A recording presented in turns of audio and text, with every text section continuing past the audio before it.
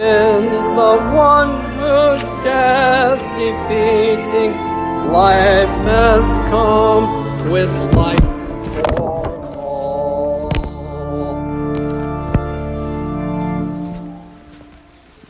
May mercy and grace and peace be yours from God our Father through his Son, his crucified and risen and promised returning Son. Amen.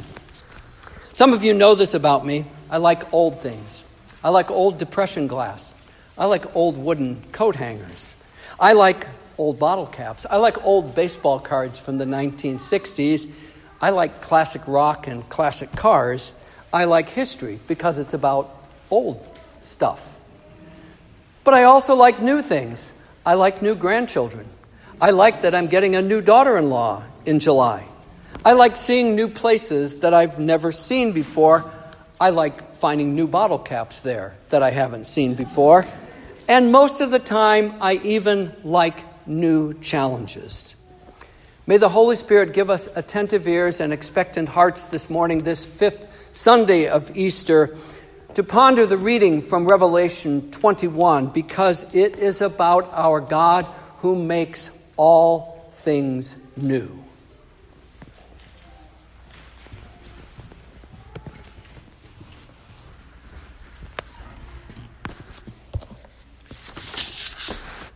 People God dearly loves. We've been hearing readings from Revelation ever since Easter morning, and we'll hear two more before we conclude this festival season with Pentecost. But I need to say this as I begin.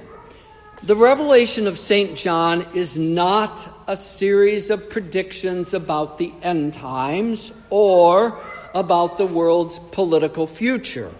Nor is it written primarily to give us pictures of heaven. So what is the focus of Revelation? It's simple. The last book of the Bible is about the past and the present and the future triumph of the Lamb. For Christ who was slain has begun his reign. Alleluia. I'll add a bit more. Revelation is not a linear document, not like the Gospels are, who tell a series of events in order. First this happens, then this happens, and finally this happens. Instead, this vision of the Apostle John that he receives while he's exiled on the island of Patmos is one scene on top of another, stacked, layered, picture and symbol on top of symbol and picture. And this was good news to the people of God who received this Holy Scripture in the later years of the first century, because the church was under persecution. The church was enduring tribulation.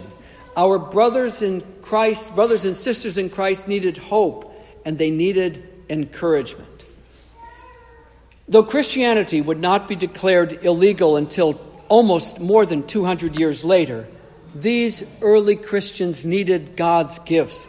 They needed comfort and courage because they were afraid, because they needed to hold on to the truth, because they wanted to be faithful to the point of death and receive the crown of life.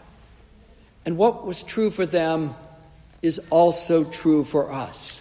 We need our Lord's gifts because we are afraid, because we need to hold on to the truth, and because we want to be faithful to the point of death and receive that same eternal crown of life.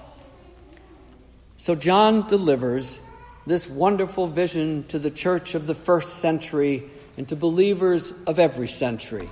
He delivers this wonderful vision to believers in every place, in Rio Grande do Sul, in Brazil, and in South Texas, in these United States. And the why question needs to be asked. Why does he sell this to us? Because we have questions and wonderings.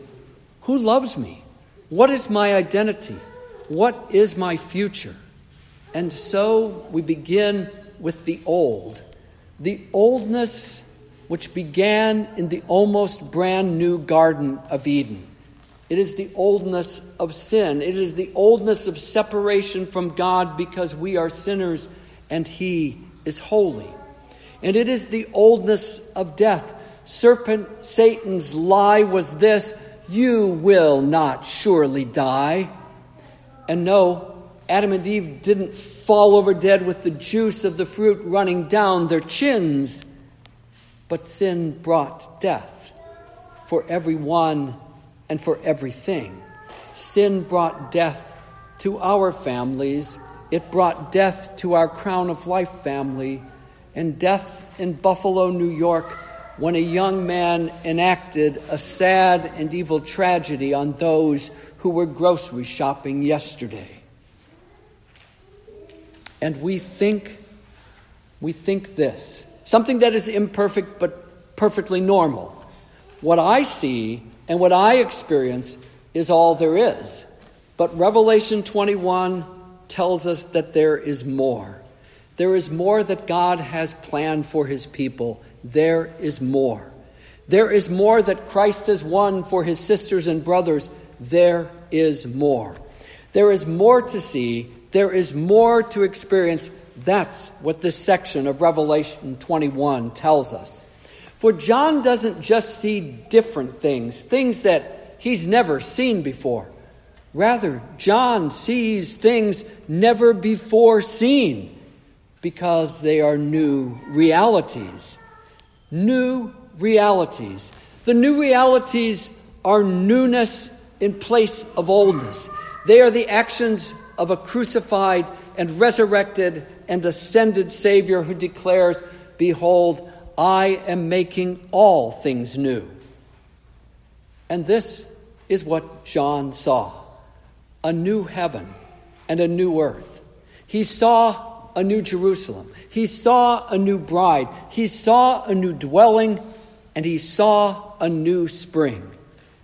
I must say this: there is mystery and wonder in these visions, because God is doing a new thing. The transformation of heaven and earth will be so wonderful, so radical, so glorious, so complete that the word can only declare there will be a new heaven and a new earth.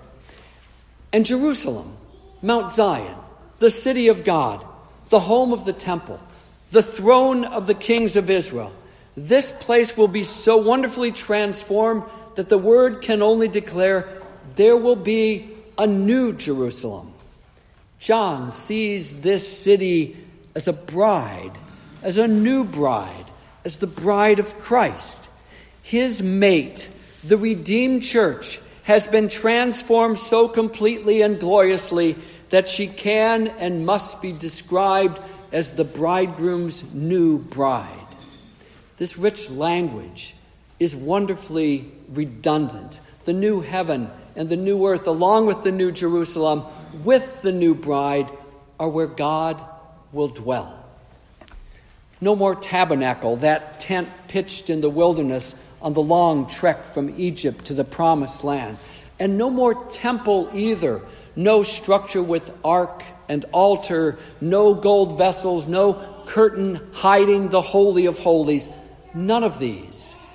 But God making his permanent residence, his eternal home, his new dwelling with all those baptized into his multicolored and multilingual family. And there is one more part of this new creation in these first 7 verses of Revelation 21. John sees a new spring. The salty and bitter tears of death and mourning and crying and pain are gone. Now there is only the fresh and clear water of life, an always flowing, never drying up, brand new stream from which we will drink for eternal days. Connie and I saw new thing after new thing for the 18 days we were together in Brazil. Almost every day there was someone or something new for us to discover and marvel over. The Cristo Redentor statue in Rio de Janeiro, the powerful Foz de Iguaçu with almost 300 waterfalls, the cataratas, which make up this awe-inspiring complex. And then there were the chaos of motorcycles darting in and out of traffic, the tasty and abundant foods, the churches and worship services for the past 2 Sundays, gathering with Lutheran saints who spoke and sang a different language, but who spoke and sang in the same language of faith that we do. These were all new to us. But today you and I rejoice that we are promised something new and something better. The old has gone. The new has come. The old of sin was paid for on that terrible and necessary Good Friday. The old sacrifices were set aside by a new and complete and unrepeatable sacrifice, Jesus' death on the cross. And we who were once unclean are made uncommonly clean by Christ crucified.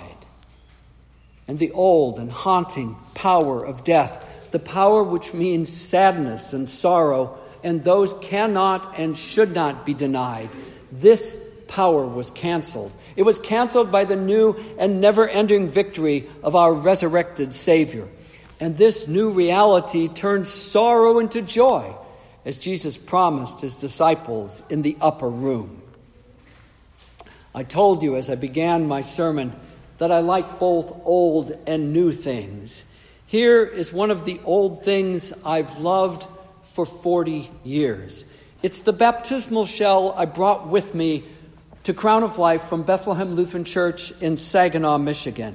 And I used it here for most of the 35 years I've been here to pour simple water from the Edwards Aquifer while speaking the triune name of God.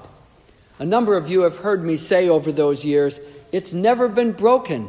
I've never dropped it in all these years. Until I did.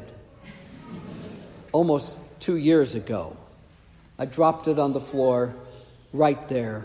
So I picked up the 15 pieces and sadly and slowly glued them back together. From where you're sitting and looking, you can't tell, but get closer and the repairs are quite obvious.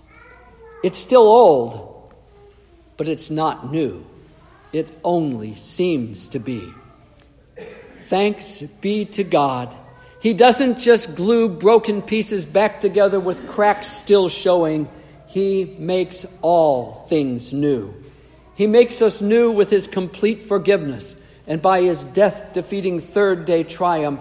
And the Father gives this gift to you, for in Christ Jesus we are his new creation. I will end by saying these words, even though we've sung the canticle with that language in it.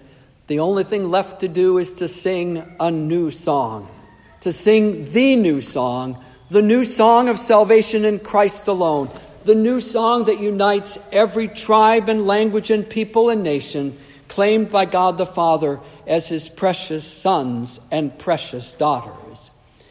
Em nome do Pai, e do Filho, e do Espírito Santo. Amen. In the name of the Father, and of the Son, and of the Holy Spirit. Amen.